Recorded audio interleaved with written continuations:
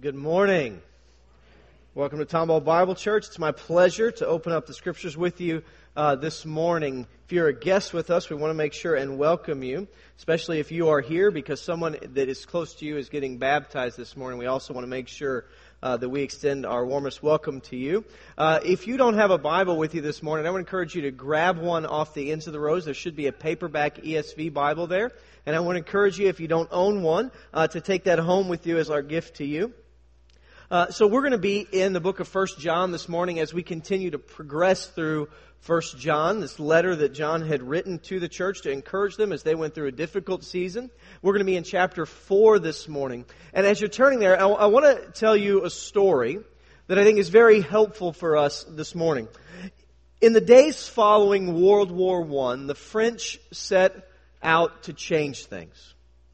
They had endured heavy casualties, both in life and property, through the war, and they decided that they needed to take action to strengthen their borders and bolster their defense against invading armies.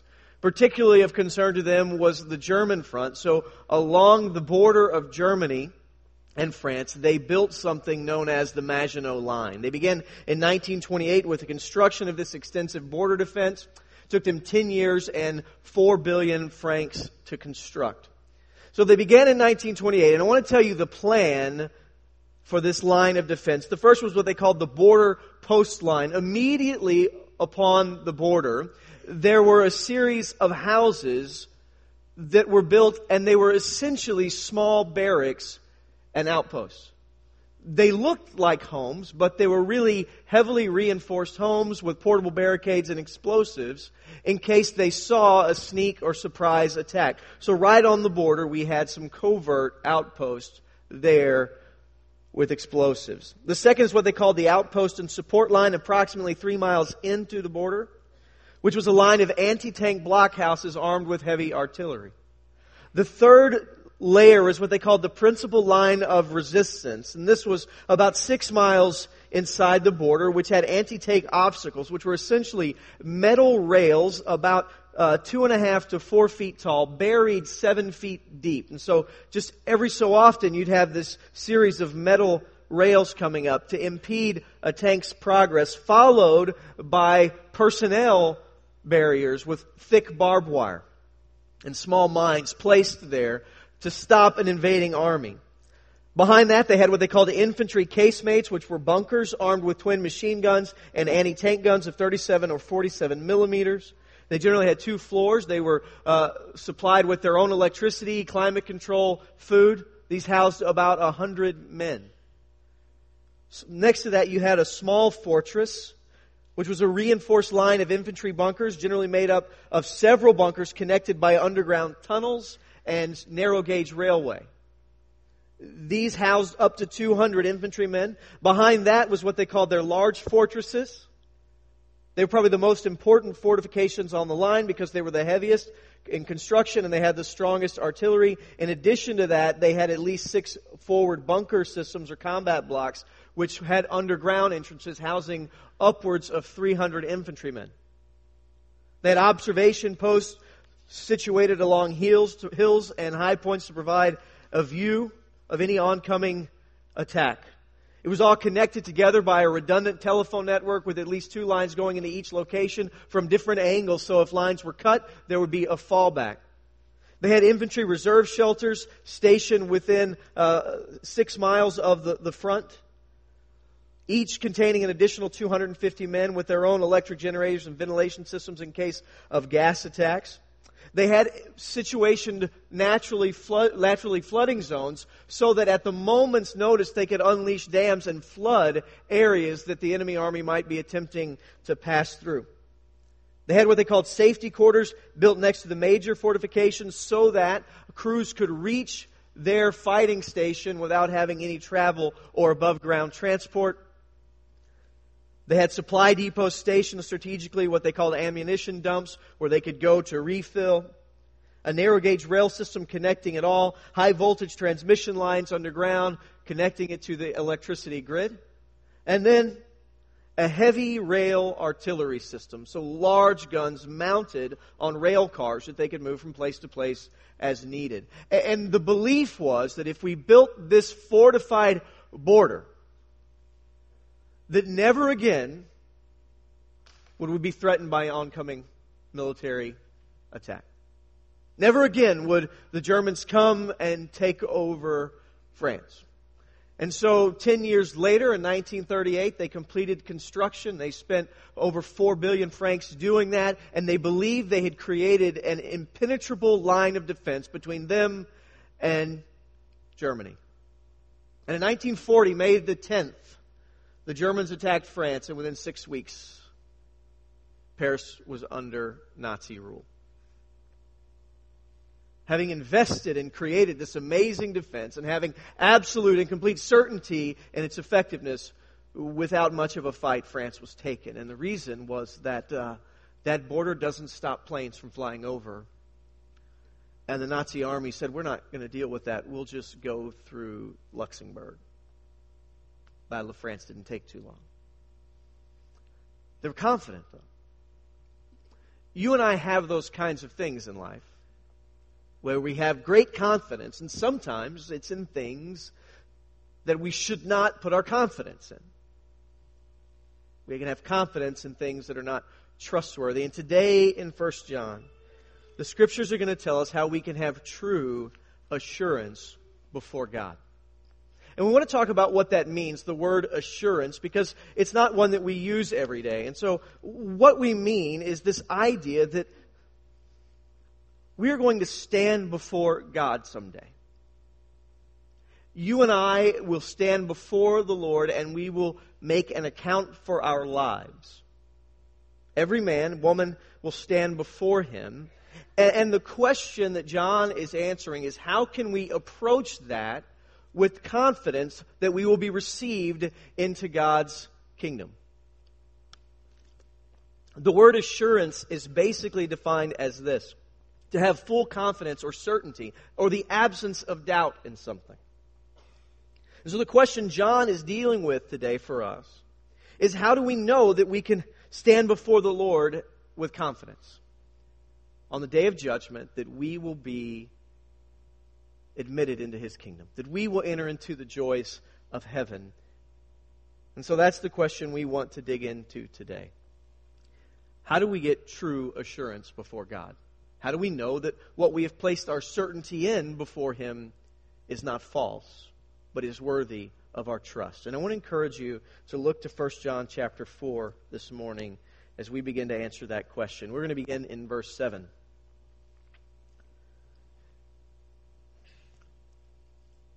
Beloved, let us love one another, for love is from God, and whoever loves has been born of God and knows God. Anyone who does not love God does not know God, because God is love, and in this the love of God was made manifest among us. God sent His only Son into the world that we might live through Him. In this is love, not that we have loved God, but that He has loved us and sent His Son to be the propitiation for our sins.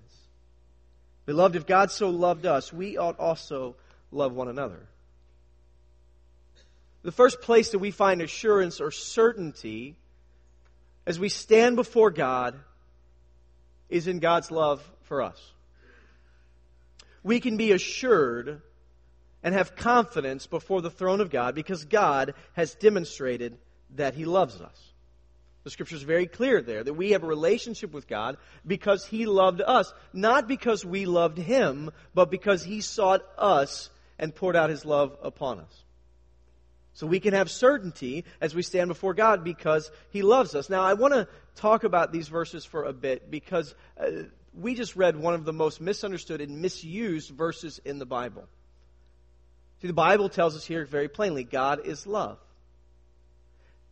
And a lot of people, not understanding what love is, will use that verse to defend all sorts of ridiculous things that the Bible plainly says to be false. And so I want us to understand what is going on here in these few verses we just read. We find out that God is love, and we also find that the way He loved us and demonstrated His love towards us is what the Bible says is making propitiation for our sin. Right? Not an everyday English word. Some translations will say atonement. And what it means is that God, as a righteous judge, looks upon sin, and sin deserves and demands a penalty. Because He's a righteous judge. See, no one can walk into the courtroom of a righteous and fair judge who operates in absolute justice and be guilty and expect to walk away with no penalty. It's just not reasonable. The system's not just if guilty men and women don't make payment for sin. And so the Bible says that God demonstrated His love for us by making propitiation or atonement for our sin, which is to say He made payment. The Bible communicates that all men have fallen short of God's glory. We've all sinned. Because of that, we deserve God's judgment. But rather than pouring His judgment upon us, He sent His Son in human form to pay for men, to pay for people just like us, the sin penalty that we deserve to pay. But that was so great that we couldn't pay it. See, God has spent His judgment as Jesus endured the penalty for us, as Jesus paid the fine for us. What we understand about that is that love does not dismiss or excuse sin. We can't say God is love as a way to gloss over sinful behavior and attitude.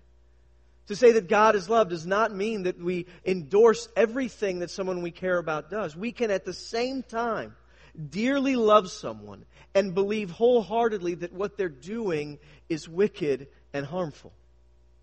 Our world wants to tell us that if we look upon someone's decision-making and we say that's wrong, that we hate them. I would present to you that lying to someone so that they feel better is not love, but is the definition of hate. If I saw someone I dearly cared about walking towards the edge of the cliff, and as they approach it, if I don't say anything, because I don't want to crush their self-esteem when they're going to fall off a cliff, I don't love them. In fact, I don't really care for them at all. What I do love is me. And I don't want the conflict that might come from raising my voice at this person. I'd rather watch them walk over the cliff. It's not love to dismiss, gloss over, and pretend sin isn't real. So when we look at this definition of love, that God is love, we find that in His essence God is love, and in the midst of that, without any contradiction, is that God is just. And because of that, through Jesus' blood, He has made payment for our sin. But it isn't a love that dismisses sin and pretends it doesn't exist. Love looks sin squarely in the face, calls it what it is, and demonstrates grace and an opportunity for repentance. But we can be assured in God's love for us because He's poured out His love upon us. The Bible is great in this respect, is that anytime we're going to communicate the love of God, the Bible will then lead us to an action in the history of God that reminds us of that truth. In the Old Testament, there was one central story they told and retold. In the Old Testament, anytime they needed to prove God's power and love for the people of Israel, they would tell the story of the Exodus. The story of the people in Israel in slavery. And the story of a God who rescued them. Who conquered the largest empire in the world. A God who opened up oceans so His people could walk through them. And a God who drowns the mightiest army the world had ever seen. And they tell the story over and over again. The story of a God who led them through the wilderness. The story of a God who fed them each day from heaven. And it's a reminder of His care and affection and His provision, so that the people of God know today we can trust Him because He's been trustworthy every other day. So we tell that story. In the New Testament, the Bible tells another story. A story of God rescuing His people from the slavery and bondage of sin. A story of God leading us into the promised land with His people. It's the story of Jesus' death for us. So when John says He made propitiation for your sin, it's not just some abstract concept. There's a particular event in view. When Jesus, the only Son of God, God in flesh, went to the cross and endured its suffering from us. When the Father watched His Son crucified. He said He made propitiation. So He tells us, if you ever doubt the love of God, if you've ever doubted His kindness towards you, you look back to the cross. What more does He need to do to prove that He loves you? I mean, He sent His only Son to die a brutal death in your place. He loves you. And so we can trust in His goodness to us. So when we approach the throne of God, we can approach with confidence. When we look to the day of judgment, we can go forward with assurance because we have seen the love of God in clear ways that are indisputable. He's demonstrated that He loves us. The Scriptures continue in verse 13 to give us another means by which we can have assurance. In verse 13, begin with me. He says, "By this we know that we abide in Him and He in us, because He has given us His Spirit.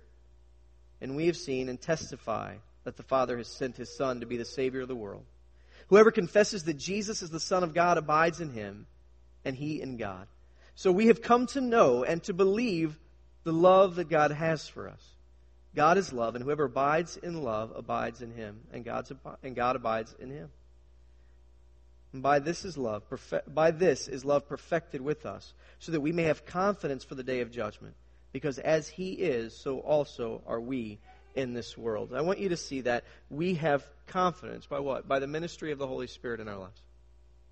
We can have confidence before the day of judgment because of the Holy Spirit's ministry in our lives. I want you to see that. He says the Spirit of God has enabled you to believe in the love of God. See, there are thousands upon thousands of people who have heard the message of God's love for them and haven't believed it. And they've rejected it for 100 reasons. For some people, the idea of a God who judges rightly, they can't get past. They won't get past. For some of us, we'll struggle with that because the reality is we all know innately that we're not good people. Like we will tell people we are, but we know that we're not. I want you to think about this. We've got 5 kids. We love them dearly. Never once has Leisha done something like mildly that annoyed me and I hit her or took something from her. It hasn't ever happened. And yet, my kids do that to one another. We didn't teach or instruct that. We didn't say, if your little brother takes something from you, this is a dog-eat-dog world, man. Take him out. That's not part of our instructional process in raising children. And yet, it's an innate response that they have. Why? Because when we held them at the day of their birth and we said they're perfect, we were lying. They were cute, and they had 10 fingers and 10 toes, and that was good enough. Reality is, in all of us, innately, is this bent towards sin. We're not good people, and so we have 2 options. We can either look that in the face and recognize that we're going to need to be saved, or we're going to deny it and rationalize it and come up with really creative arguments that make us feel better about the fact that we're not good people. And so here's probably the most popular. There's no God. Right? Look, science can't get you to atheism. I'm sorry. It doesn't even deal with that question. Science is the study of the created world. It can't tell you what's not natural because it's a natural science. So science ends at a point, and then there's issues of philosophy, ethics, and theology, which are not unrelated, but not identical. So you can't really get there. You've got to have a bent or a desire to get there, which is understandable in our sin nature that we would lean that way. Because it's much more comfortable to go to bed at night believing that there is no accountability if I don't want to stare in the face the reality that I need to be saved or redeemed or changed. There's 100 reasons. Everyone in this room has heard the love of God. We just told you, but some of you don't believe because the issue between hearing and believing is a work of the Spirit of God. And you can have assurance before God. It says if you believed in that message, not because of something you did, but because of the work of the Holy Spirit. The Spirit's ministry within you gives you confidence before God because He didn't send Him to you to leave you. He sent you to guide you into all truth. The Bible says He seals you until the day of Christ. And so if the Spirit is present and we confess Jesus as the only Lord, then we can have confidence and assurance before God because the Spirit of God has promised to complete what He's begun in us. So if the Spirit resides in us, we can have confidence. The third thing John gives us is that we can have assurance or certainty is our relationship with our Father. Because we know Him as Father. Look at chapter 5, verses 1 and 2. Everyone who believes that Jesus is the Christ has been born of God, and everyone who loves the Father loves whoever has been born of Him. By this we know that we love the children of God, when we love God and obey His command. So how do we know that we're born of God? How do we know that we're His children? Well, one of the interesting things is that we begin to look to Him as a Father. It says, everyone who loves the Father loves those who have been born of Him. By this we know, right?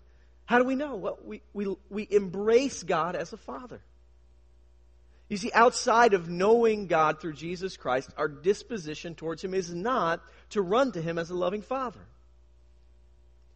It's to ignore Him, to view Him as unnecessary in the world, or potentially to view God in some way as a taskmaster who's here to rob us of our joy that we appease to keep off of our backs. To view Him as an unfair employer who demands that we do certain things, and view Him as a passive Father that lets us do whatever we want and doesn't care about anything. There's 100 different ways we can view God. But rightly knowing Him as a Father who dearly loves us, who provides for us, who disciplines His children, who never walks away from us, to know Him in that way is an indicator of the Spirit of God is at work in us. And then since we know Him and look to Him as a Father, we can be certain that for us He will always be a loving Father. I want to encourage you to turn to Romans chapter 8 with me.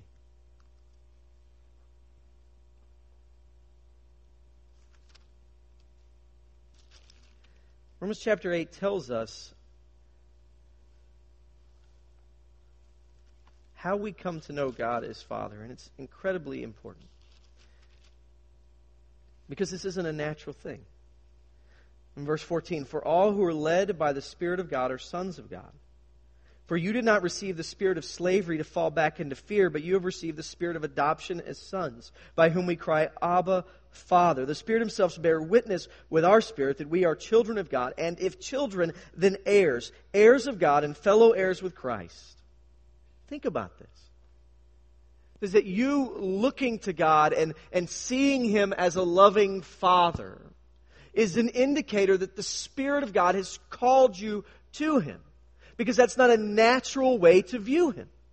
Is that in our sin we shrink back from Him, but because of the grace of God poured out upon us through the Spirit of God, we now come to Him as a Father, and we love Him. Because we've been adopted. It's not a spirit that gives way to fear. We don't approach Him that way. Because you don't approach a loving Father frightened. You approach Him with joy.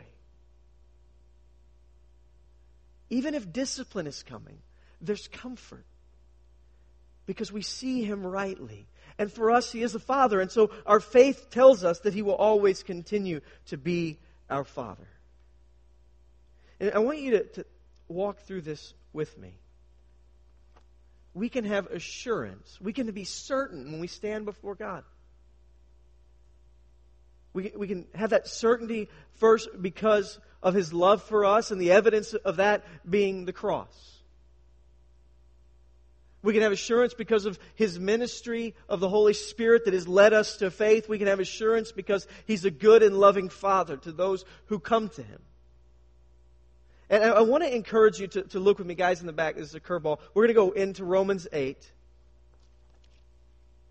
and verse 31.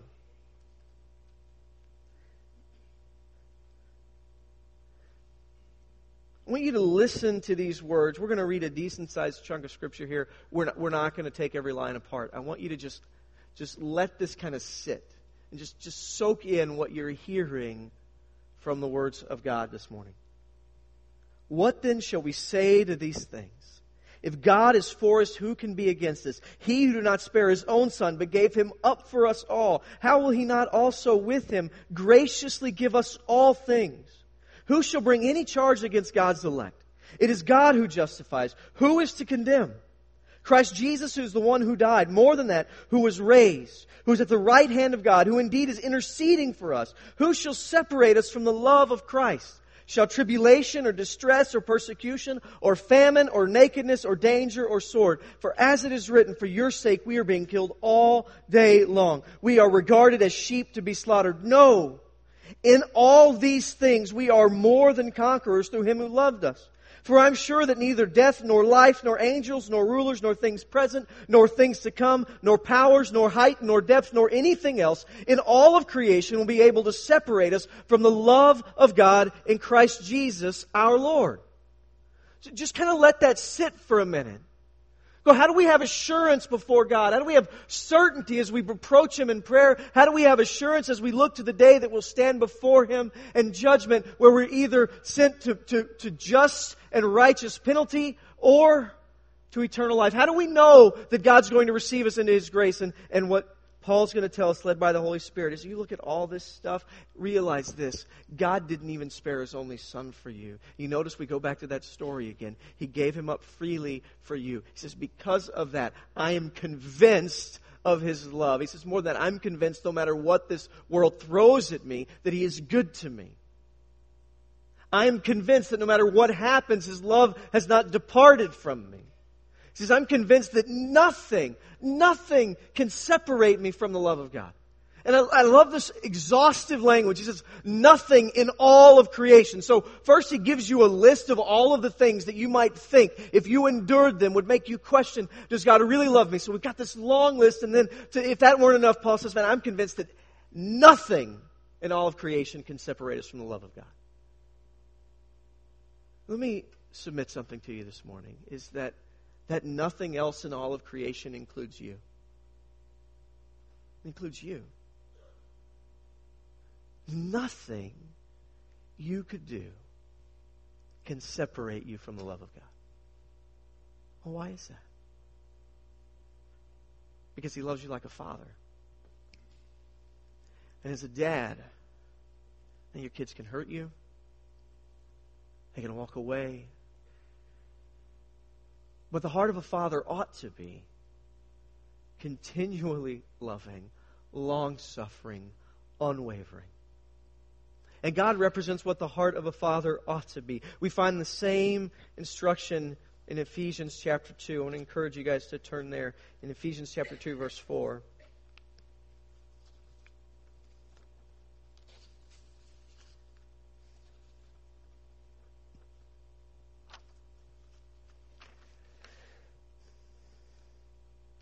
He says, but God, being rich in mercy because of the great love with which He loved us, even when we were dead in our trespasses, made us alive together with Christ. By grace you've been saved. And raised up with Him and seated us with Him in the heavenly places in Christ Jesus, so that in the coming ages He might show the immeasurable riches of His grace in kindness to us in Christ Jesus. I want you to think about what He's just laid out for us. The first 3 verses of Ephesians 2 establish that we are sinful in ways we don't imagine, right? And that because of that, we are not deserving of God's love. In fact, we're children of wrath. It says that we deserve God's judgment. But God is rich in mercy and loved us with this unimaginable love. And in that, He saved us, He's drawn us and made us alive together with Christ. That's what we celebrate in baptism. It's the imagery, is that someone goes into the water and it identifies a moment of death, that an old way of life has passed away, and that a new life with the power of God to glorify Him, walking in submission to the Holy Spirit, that's a possibility and a reality. And so we celebrate the death of an old life and the beginning of a new one. And he says that's what God has done. He's made you alive in Christ. Spiritually you were dead, and now you've been made alive. And I love what he tells us. He did that for a reason. He said He did that so that, and this is what amazes me, so that in the coming ages He might pour out His immeasurable riches upon us. Think about it. So that for ages, the Greek word is eons, for millennia, that God's intention in redeeming us is to pour out His love on us lavishly, extravagantly in Christ. Hey, God didn't just look at us and go, Jesus died for you, so I have to forgive you. I don't really like you right now, but that's the deal. Not guilty. Get out of my courtroom. That's not what we got. And if we got that, we should celebrate that because that's far better than we deserve. But what we got was the judge looking at us, saying, not guilty. And though His own Son had died for us, saying, you know what? We could use someone else in the family. And adopting us and taking us home. And treating us just as He does His only Son. Loving us in the same unending way. Lavishing His grace upon us for ages to come. And so this is what we rest in, guys, is a God who dearly loves us. And this is where I think it's really important. Is that we understand the source of our assurance before God and who it comes from. I want you to see what it shouldn't look like. In Matthew chapter 7, if you would turn your Bible there, I want you to see some people who were confident before the Lord in all the wrong things. Matthew chapter 7, verse 21.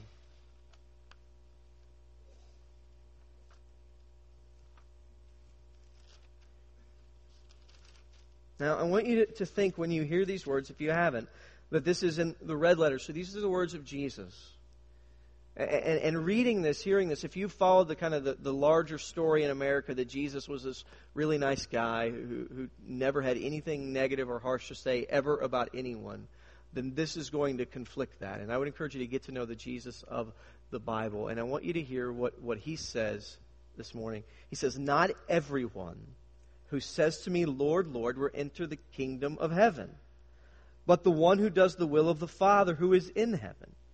On that day, many will say to me, Lord, Lord, did not we prophesy in your name and cast out demons in your name and do many mighty works in your name? And then I will declare to them, I never knew you. Depart from me, you workers in lawlessness. I want you to see something here.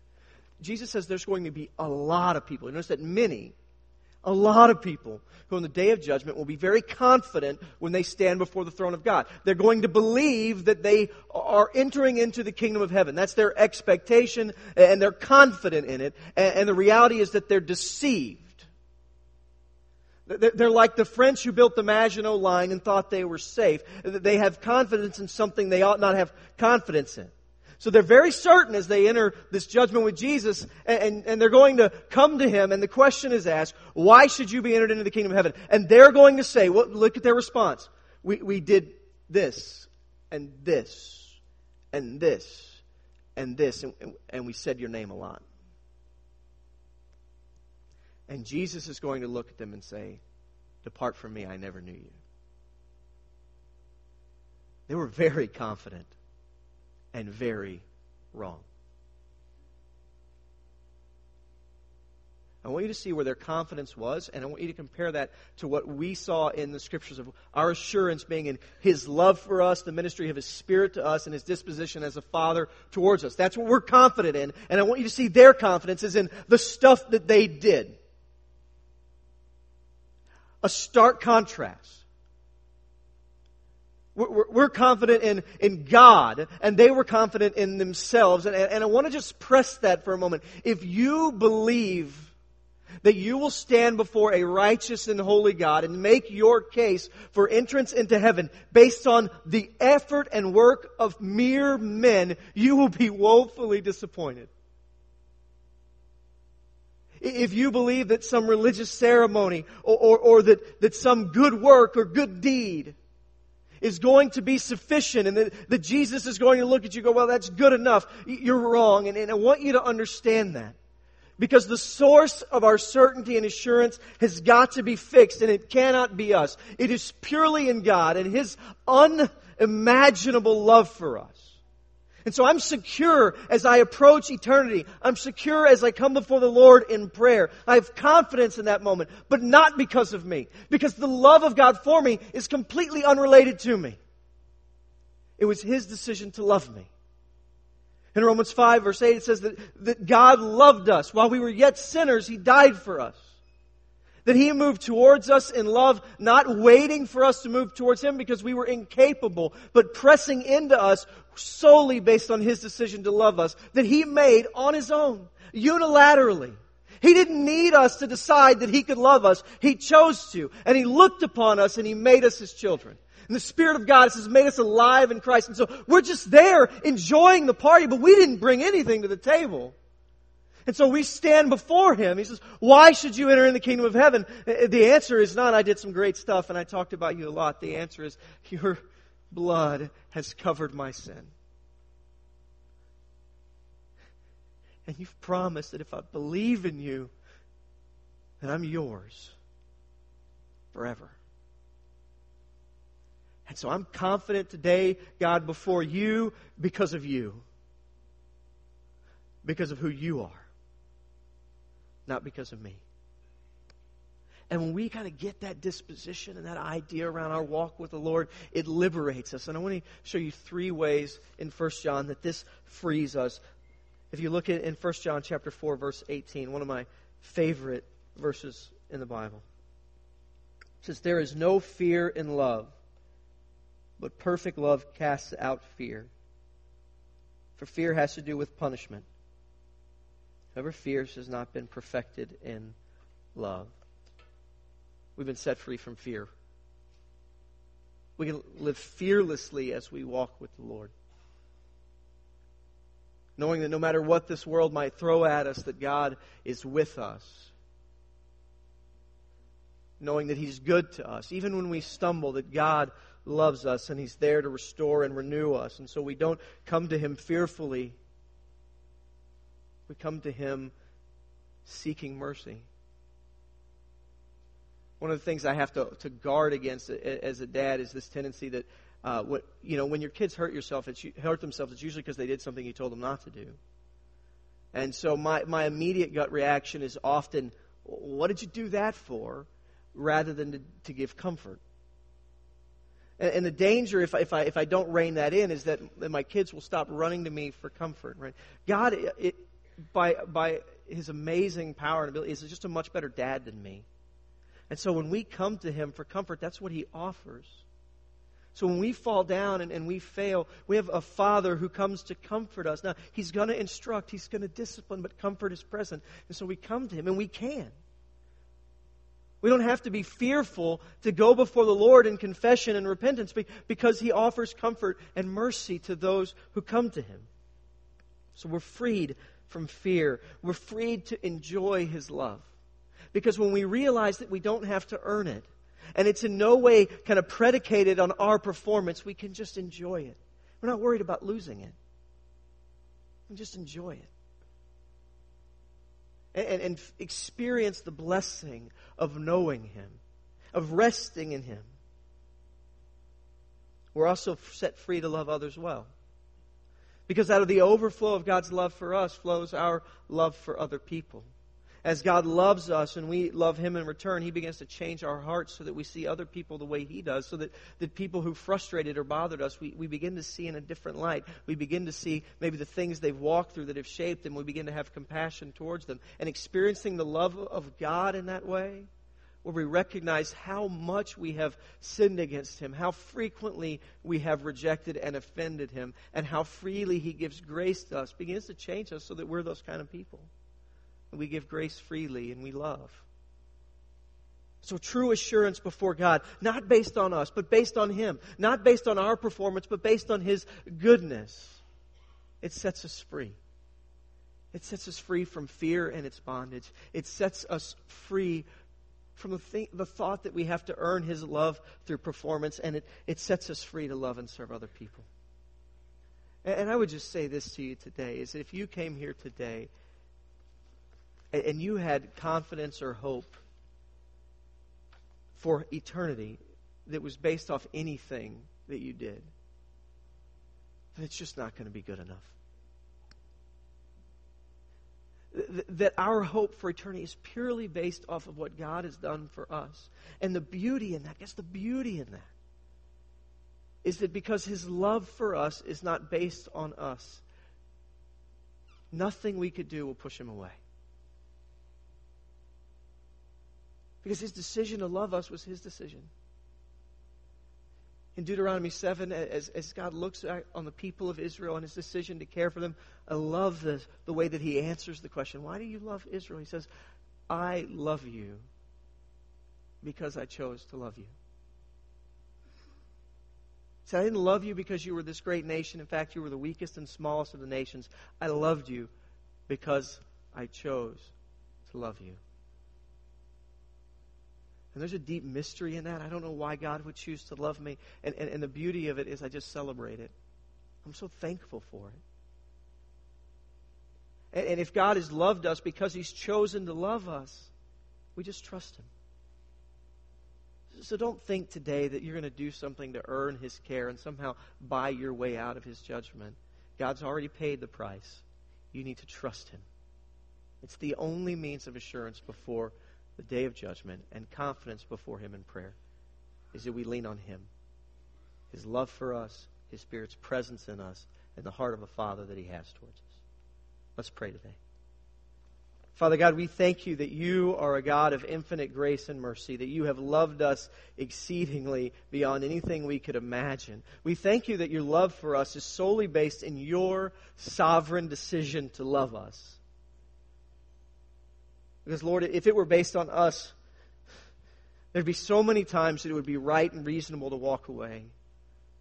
I just thank You that You're patient. Father, I pray today that You would give us assurance, not based on the things that we have done, but based on Your care for us.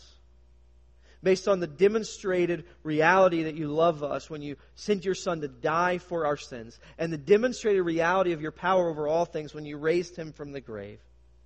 Lord, I pray that we would walk in that with joy. And I pray for those who are here today who have not trusted in Your Son Jesus, who have trusted in a million other things as their means of security for the next life. Lord, I pray that You would bring them to You. That today would be the day that they cease running from You, or that they cease striving to earn Your care, and they simply trust You as the God who loves them, who sent His Son to die for them. And that today would be a great day of joy. In Jesus' name, amen.